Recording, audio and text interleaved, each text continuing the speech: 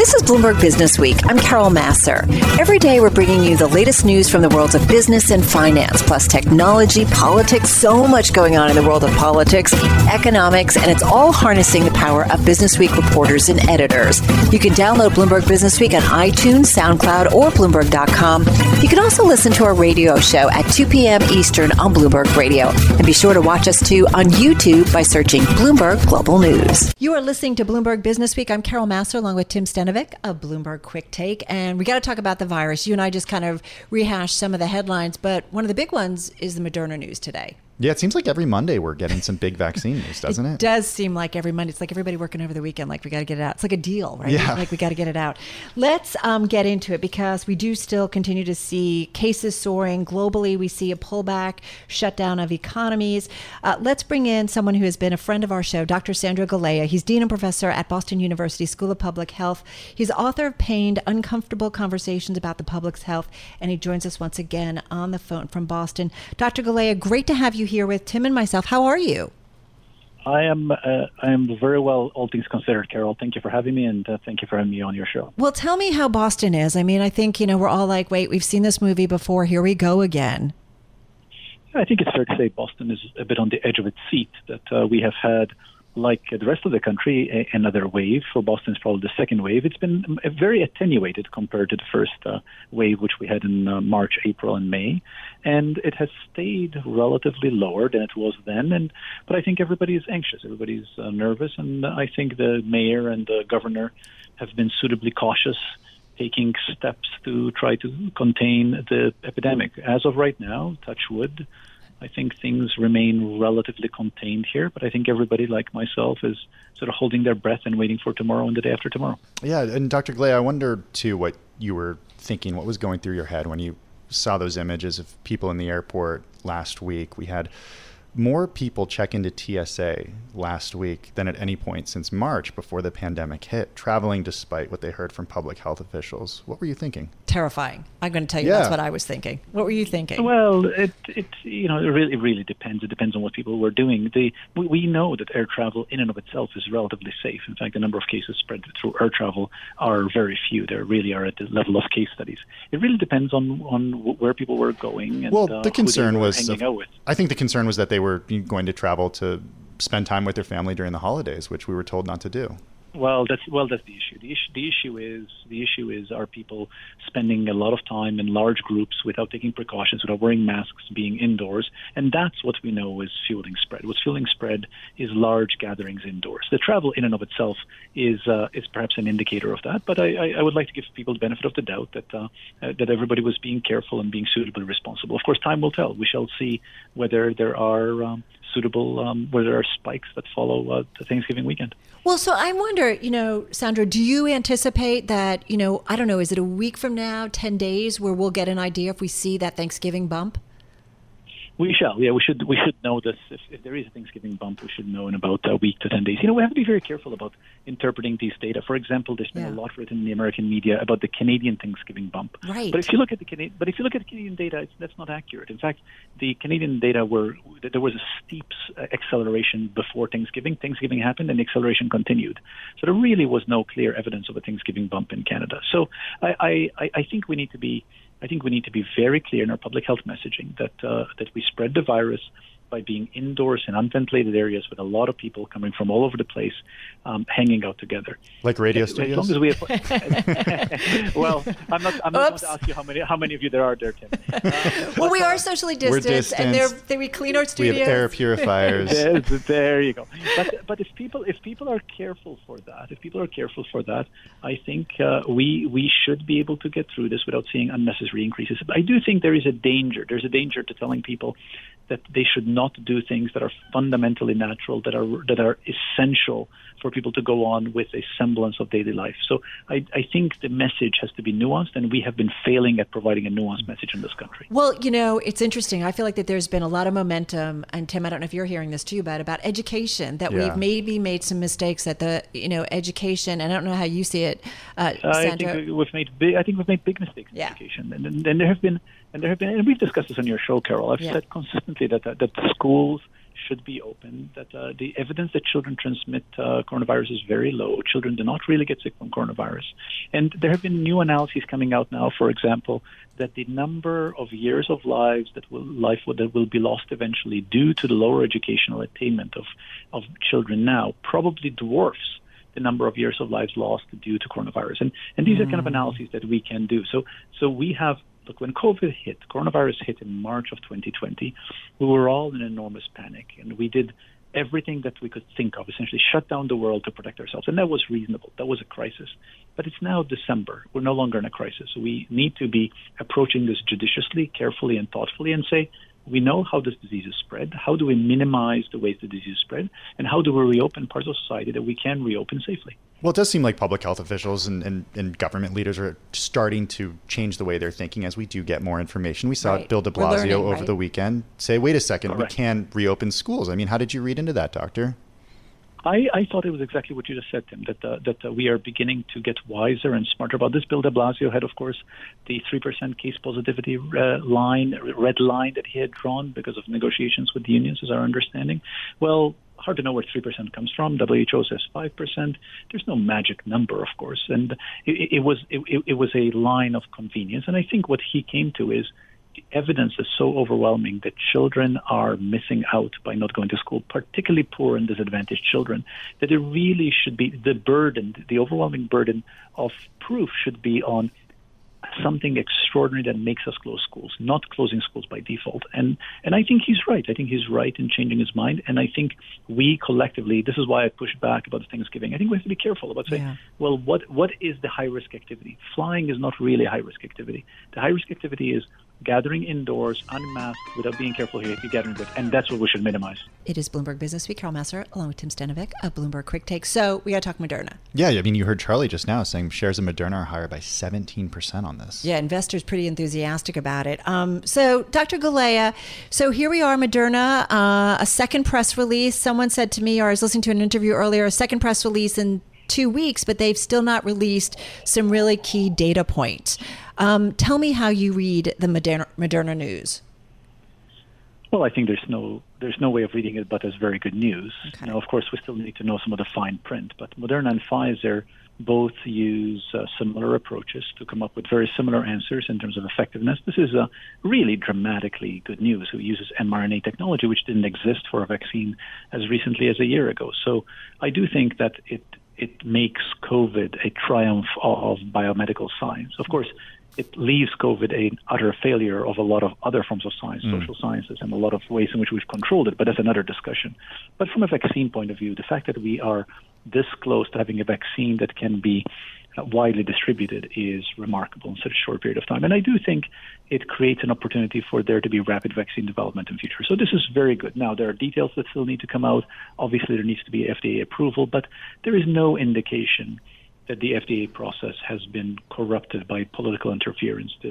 All indications to my mind are that this will be a rigorous, fair, robust process, one that we can all trust. Well, it does seem like the vaccine development process here has just been nothing short of incredible from many different companies. But I wonder about the actual distribution and delivery of the vaccine. We saw a lot of stories, including in Bloomberg over the weekend, about what airlines are doing around the world to try to be ready for those vaccines to bring them to far-flung parts of the world. When do we get this vaccine is a question that keeps coming up. When does that happen, Doctor? Well, when you heard the chair of Operation Warp Speed speaking, I think it was today or yesterday, he said that he anticipates the first people to get vaccinated December 9th or 10th. That is essentially a week and a half. And that doesn't seem unreasonable. Now, that of course, is quite different than when you and Carol and I will be getting it. Right. But I think it's reasonable to say that assuming that there are no unanticipated hurdles, that there will be widespread vaccination by Q2 of 2021. So that means in spring of 2021. Now, the question is, when do we get to a functional normal? And the functional normal means enough of us are vaccinated to get to herd immunity. And herd immunity probably means about 70% of us. And that we're looking at maybe summer. What about when it comes to kids? Because one issue that these trials have is who is in the trials and who's not in these clinical trials, right? Like not pregnant women and not kids. So when do kids, what is the vaccine development process like and distribution process when kids start getting new vaccines? Yeah, and these are some of the questions that the FDA will have to be addressing, and we'll see what emerges from that. I don't know the details of the data that are collected. My anticipation is that there will be guidance on that, and that there will be groups like pregnant women, for example. But the FDA will have to look at the side effect profile and make a determination about for whom is the vaccine safe.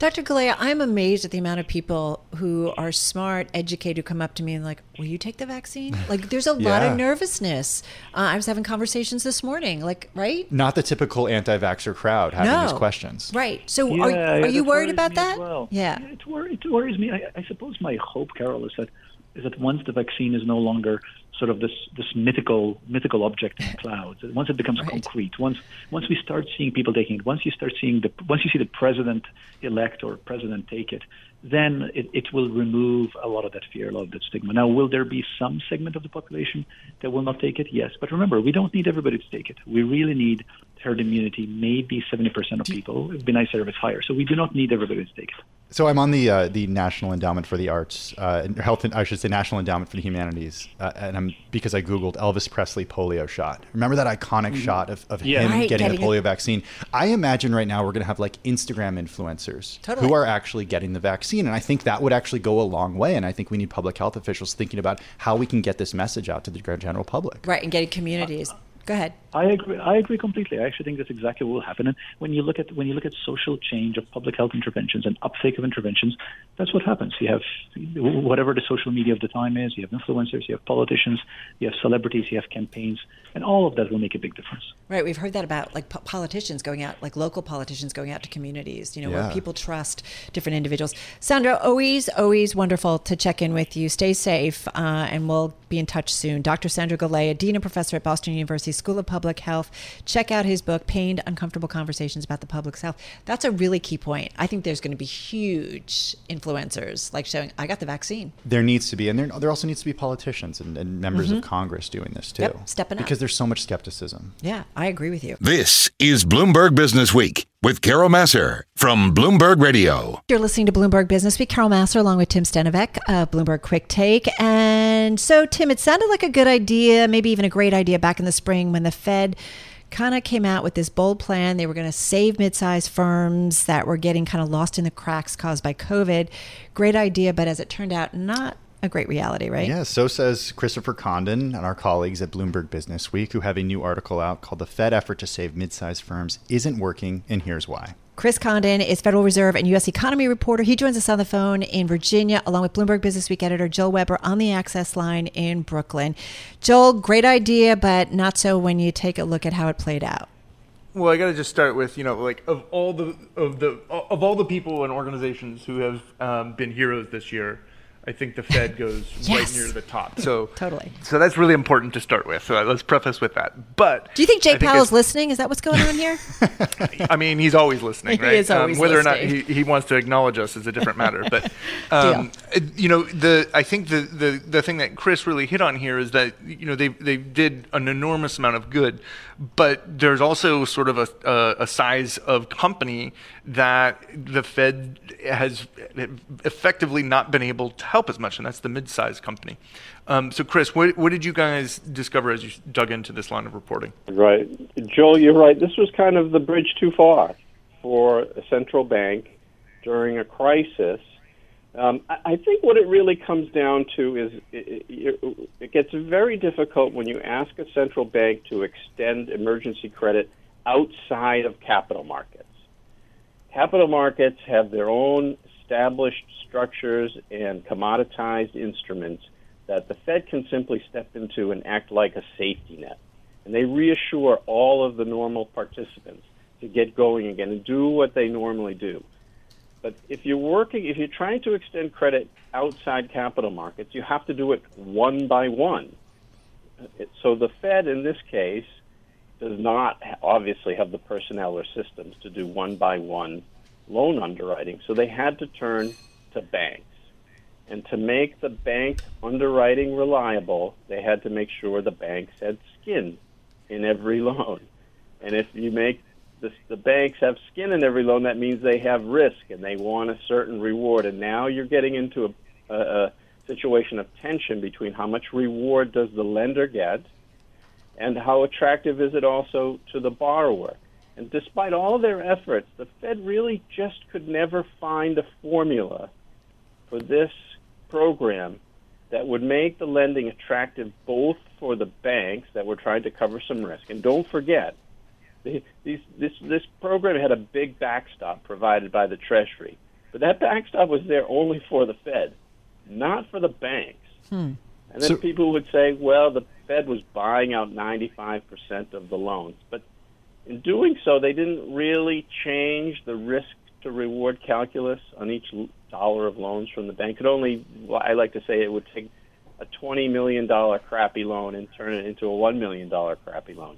And the banks didn't want that. Right. So they never really were able to thread the needle and get all the parties into something that felt attractive. So what ends up happening to these small and medium-sized businesses that needed this money?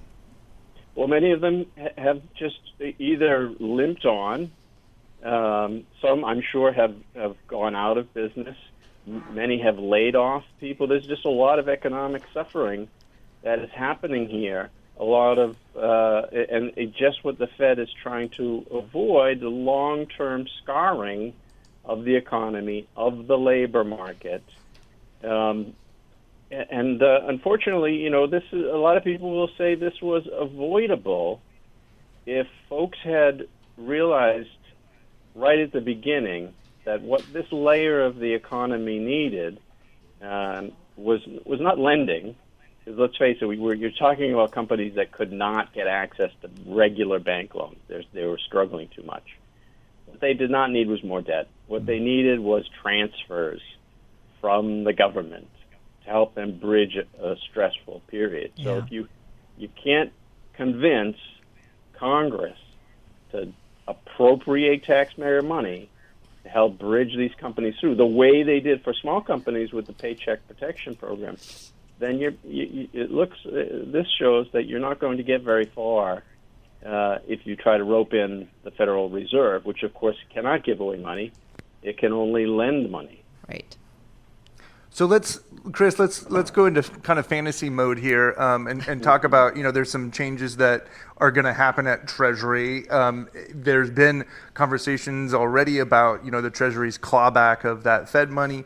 How could the Fed effectively sort of attempt to address this mid-sized company as we look ahead to 2021? Well, there are a couple of different avenues that have been suggested. If it still involves the Fed, Eric Rosengren, who is president of the Boston Fed, which is the portion of the Fed that administered this program, has suggested that Congress needs to be very explicit in telling both the Treasury and Fed that it can lose money with this program, that they need to take more risk, not the banks involved, but they need to take more risk, and that Congress would be willing to back them up and cover them. But that's, again, we're talking about a fiscal policy decision from elected officials is required. Others, we also talked to Bharat Ramamurthy, who was a democratically appointed member of the commission that Congress created to oversee CARES Act spending. And he really thinks that they should just throw in the towel on the Main Street program, and Congress should come together and appropriate a certain amount of money into a grant program, a grant-making program. Maybe it would be a guaranteed loan program, which some of it would morph into grants, but something that's more congressional transfers directly to companies that are struggling through this, what's obviously going to be a continued tough period until the vaccines are available. So in many ways, it circles back over and over to Congress, and they shouldn't be dazzled by the idea of levering up money with the Fed. They should realize that what is much more effective is perhaps a smaller amount transferred directly to companies. Direct cash always is kind of a good thing. We're hearing that a lot now. I'm up for it. Chris, we're going to leave it there. It's a great read, and it's just a reminder. I mean, we didn't have the playbook, but you really do wonder about, we know small business important to the economy, mid-sized businesses, important probably to the economy as well, right? Yeah, absolutely important. And they just don't have the same tools that the large, huge companies we talk about each day have. Right, exactly. And have really been forgotten in this. And you do wonder with the next round of stimulus, whether it or aid helps them out. All right, we're going to leave it there. Chris Condon, thank you so much, of Bloomberg News, along with Jill Weber, editor of Bloomberg Businessweek. You're listening to Bloomberg Business Week with Carol Massar on Bloomberg Radio. Yes, indeed. Bloomberg Business Week on this Monday. Carol Massar along with Tim Stenovec of Bloomberg Quick Take here in our Bloomberg Interactive Broker studio. So, Tim, we recently heard about a new position in the upcoming Biden administration. It is the first climate czar in the U.S. We're talking about President-elect Joe Biden naming John Kerry. This is a big deal. It's a big deal, and it's a big name for the position. Exactly. And it brings to him, several positions, Secretary of State, Senator, almost president. So there's a lot in terms of his own experience that he brings to this position. Well, it's totally a global issue. Yes. So it makes sense to have a resume like his. Totally. Along with somebody who takes the job. Which is exactly what our Bloomberg New Economy editorial director, Andy Browne, writes about in his column this week. Andy joins us on the phone in New York City. Andy, nice to have you here with Tim and myself. Tell us about your thinking about John Kerry and what kind of message this is sending perhaps to China as well. Yeah, so everybody has focused on the idea that, that climate has been elevated to a national security issue, given the fact that John Kerry is going to sit in the National Security Council as climate czar. But there's also another really important message that it sends, and it's a message to China. John Kerry has been very clear that he thinks that the U.S. and China need to figure out some area on which they can cooperate. And climate is a promising area. He wrote a piece just a couple of weeks ago for the New York Times saying that U.S. and China need to work together to preserve the Southern Ocean, to save the Southern Ocean in Antarctica. And he has a long track record of hands-on engagement with China to fix problems, and it dates all the way back to at least the most notable recent episode was in 2014 when he figured out a way to get China and the U.S. to sign an agreement to limit their carbon emissions, and that was the deal that paved the way for the 2015 Paris agreements. So he has a track record of success in this area. Well, it does seem like the Biden administration, one thing is for certain, that they will inherit a lot to do with China in the sense of a trade war that we've been in for years at this point. How does John Kerry help ease the tension on a trade war by using climate discussions? Yeah, so I think the assumption is that the tensions that have bedeviled the U.S.-China relationship under Donald Trump are not going to go away under a Biden presidency. And in fact, they may actually be exacerbated, particularly in the area of human rights as it relates to Hong Kong and the national security law and the detention camps in Xinjiang and so on. And in order to prevent these problems spiraling into a crisis, into confrontation, potentially even military confrontation, you need to figure out how you can mitigate some of those tensions by working together in discrete areas. And climate, of course, is hardly a discrete area, given that it crosses almost every other area of policy and arguably is the greatest threat to humanity. So, it is a big project working with China, but it's not the only area. There's pandemics, there's mass migration, but a lot of people are suggesting that climate is the most fruitful area that the two countries can work together on, particularly since they're now both aligned, the U.S. under a Biden presidency and China, on the need to get to carbon neutrality. Xi Jinping, the Chinese president, has promised to do that by 2060. Biden talks about doing it by 2050. Well, and that's what I think, Andy, just coming off the Bloomberg New Economy Forum, which, you and your team put together, it was incredible, a roundup of global speakers, and one of the pillars was all about climate. It feels like something is different from even the Obama administration, the few years that have passed, that we are seeing increasingly the impact of climate change on our environment. And it's hard for global leaders to ignore. And so you do wonder, China and the United States, where they can really step up on the global stage and really make a difference here. Yeah, well, you now have this alignment, as you say, between the U.S. and China, but also Europe. Mm-hmm. So you've got large parts of the planet that are pulling together towards carbon neutrality, and all of them putting in place programs for a green recovery from the pandemic, even though, as we did discuss in the New Economy Forum, China is worryingly in the short term trying to juice growth by building coal-fired power stations. Nevertheless, it's also installing at an incredibly rapid rate solar and wind, and doubling down on renewable energy technologies. Well, and I do wonder, how they will use business policy, trade policy, the U.S., maybe the world, to get China to do what they need to do when it comes to climate. Yeah, I'm not sure the leverage works in that direction. I really do think it's more a question of, we know that we are going to have these problems, and as we heard in the New Economy Forum, Henry Kissinger warning that unless we can figure out how to collaborate, we could be looking at a World War I situation. Which is terrifying. Really is more a question of, we know we've got problems. Let's work on something where there is a potential joint solution. What about the critics who say that Kerry, during his time as senator, it's too soft, right? Yeah, exactly. What about them?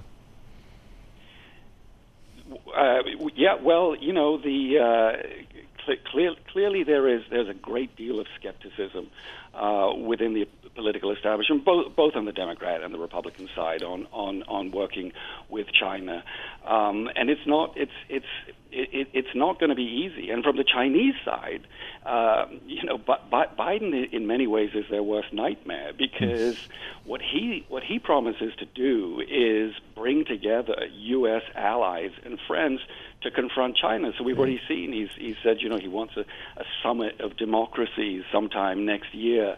The EU has just written to Biden proposing a summit in the first half of the year, bringing together, it says, a once in a generation opportunity to build a coalition with the United States, a sort of transatlantic axis. And although they say they don't mention China, it's very clear that this axis, and indeed Biden's summit of democracies, is intended to counter the threat from China. Right. Yeah, so much. And it'll be interesting to watch in terms of how this policy ultimately works its way through in the new administration. Hey, Andy, thank you so much. Bloomberg New Economy Editorial Director Andy Browne with us on the phone in New York City. I'm driving in my car. I turn on the radio. How about you let me drive? Oh, no. Who's gonna drive you home? Honey, please, I'll do the driving. Drive on. Excuse me, I want to drive. Just drive, baby. It's the question that drives us. Take a break. We can reach our destination. This is the Drive to the Close. That funky music will drive us till the dawn. On Bloomberg Radio. All right, so it is time for the Drive to the Close. I'm Carol Massar with Tim Stenovec of Bloomberg Quick Take, and we want to bring in JJ Kinahan, who's Chief Market Strategist at TD Ameritrade. JJ, back with us, joining us on the phone from Chicago. JJ, nice to have you here. How's it going in Chicago? Always a pleasure. I saw some great pictures of your turkey on Thanksgiving. It looked absolutely delicious. It was really good. My husband's an incredible cook. It was a great turkey. We also did a picnic table for the squirrel. We had a little bit too much time on our hand. We were a little crazy. No wine involved. I'm just going to tell you that. Chicago, though, virus. I'm just curious how your world and what's around you is kind of impacting how you think about the financial markets. Well, I think it's very interesting right now in the fact that it feels like it's always Vaccine Monday. Every Monday we seem to be getting some news one way or the other on it. Which is good. But as we're seeing in Illinois and in Chicago that the cases are coming down a little bit. But as we know, God bless the healthcare workers, have been really overworked over the last few months. And you're just hoping a flattening out is really all we need to see. I think if you get a flattening out for the holidays, that's a victory. I agree. To be very honest with you. And so if we can get that, and, clearly the market has looked beyond the vaccine onto all the great things that can happen. The thing that makes me nervous about doing so is we know that it's going to be a logistical circus to get things where they need to be. And so I just warn people not to get caught up too much into euphoria. It's wonderful we have these vaccines, and I hope they can get out as quickly as possible. But we all know that the logistics are usually where the true test will come. Yeah, I mean, and I wonder, too, just about because we've seen this year really the year of the retail investor, JJ, if we're seeing retail investors stay in the market despite not having the stimulus payments and get in on the vaccine run-up that we've seen in the month of November. You know, it's interesting, Tim. Obviously, we've had, as you said, it's been an incredible year in terms of volume and interest for the retail investor. What was really interesting to me was when I looked at Friday. And the reason I'm calling out Friday specifically is because this tends to be a slow week in every area of the market. And, obviously you would expect some fall off throughout the week. We saw it fairly busy all week. That's so interesting. Friday. That is really weird. We saw people, it was so strange. When I saw the numbers at the end of the day, I thought we'd made a mistake. I wonder if this is because people weren't out shopping at Black Friday, and it was sort of similar to the narrative that we saw play out over the summer, right? People are stuck at home, they have stimulus payments, or stimulus checks, and they're trading. They're not watching sports. Right. Is that what you think happened? That could be part of it, but this is one of the first times when we've actually competed with sports because there was sports on during the day Friday, which you normally don't have. So they could play DraftKings or whatever, sporting site they may want to go to. So I actually think that's a good sign going forward that people continue to have an interest in this market overall.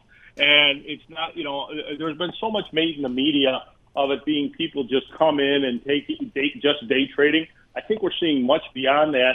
In fact, as I look at some of the, stocks that people bought last week, Apple leading the way, Tesla, which our clients have been buying for years. Now, you do have Moderna and Palantir, which, you could argue haven't been as much over years, but their technology is also a little bit newer in both cases. So I think there is a very healthy mix of people who are in it for shorter term and longer term investors. I think the longer term investor has been sort of ignored in all of this because it's not as sexy a story. So that's really interesting. So that's what your clients were buying on Black Friday: Palantir, Tesla, Moderna, and Apple. That's where you saw action. Correct. Huh. Yes. That's just really fascinating. I feel like that's kind of our world in a nutshell, to be quite honest. Yeah, it is. I mean, if there are companies that we've been talking about for years, of course, Apple, but Tesla has been the name for November. Exactly. And 2020, to be quite honest. I mean, that's really fast. Yeah, Go ahead. No, I was just going to say, and Apple remains still the number one held stock at our firm, Carol. Sorry to jump in there, but No. I think you're making a really important point. Right, and Palantir, right? That's the Thiel company, right? Peter Thiel. Like, it's just kind of fascinating. Well, okay, so Dave Wilson was on earlier. He talked about his chart of the day and talked specifically about the S&P 500, 20-year-old valuation peak, and we're talking about price to sales. I mean, do you get a little concerned when you start to look at the valuations of the marketplace? Yeah, I think you have to be a little bit concerned, and here's why. I think you saw it reflected a little bit in this earnings season, and what I mean by that exactly is think about the stocks that were considered essential businesses, the Home Depots, the Walmarts of the world. Their numbers were absolutely monstrous again this quarter, yet their stocks sold off on that. I think we may come to a point where we see a similar thing in the entire S&P 500. Where, yes, these stocks, when people get back to work, when we go back to, air quotes, normal world, that things are going well. But can the reality meet the expectation? Because I think at some point, even though the numbers might be great and they might have great sales, et cetera, at that point people might say, well, yeah, but I already expected this. You have to beat this in order for me to want to buy more. And I think that's one of the bigger risks as we head into the spring and early summer of next year, is that the reality won't be able to keep up with the expectation. JJ, I want to talk Slack here. It's one of the stocks that you mentioned in your recent article. Of course, CNBC is reporting that a deal for Slack from Salesforce could come as soon as Tuesday after the close. We're also expecting earnings. What are you keeping an eye on when you see this type of M&A? I think it's actually great. We saw, I feel like it's kind of shift. It's still in the technology sector. Think about it. We just had the chips all go through, what was that, a month and a half, 2 months ago? Totally. Now we're going to other areas of technology where people are sitting on cash. They're not quite sure what to do with it. It may be, okay, we've invested all we can in what we do well. Are there businesses which fit into what we do? We can continue with our scale of distribution, cut some costs out of, and really make our offering one that's very well-rounded. So in this case, on its surface, it certainly does seem to make a lot of sense that is exactly the model that Salesforce would be following with Slack. Right. And as I said, it was all well-received when it happened in the chip sector. I think this is just a natural extension, and I would think that maybe you'll see more of it in different parts of the technology sector. Well, we know Salesforce is acquisitive, and the other thing is our Bloomberg Intelligence analyst saying that, listen, their stock's up 50%. They do a stock deal. It's pretty easy for them to do, right? Yeah. I mean, in terms of the run-up that they've seen. What does it mean for those of us who use Slack? That's the big question. Changes. Yeah. Always when there's a deal. All right, JJ, thanks so much. JJ Kinahan, Chief Market Strategist at TD Ameritrade, on the phone from Chicago, checking out my turkey. Well, my husband's turkey.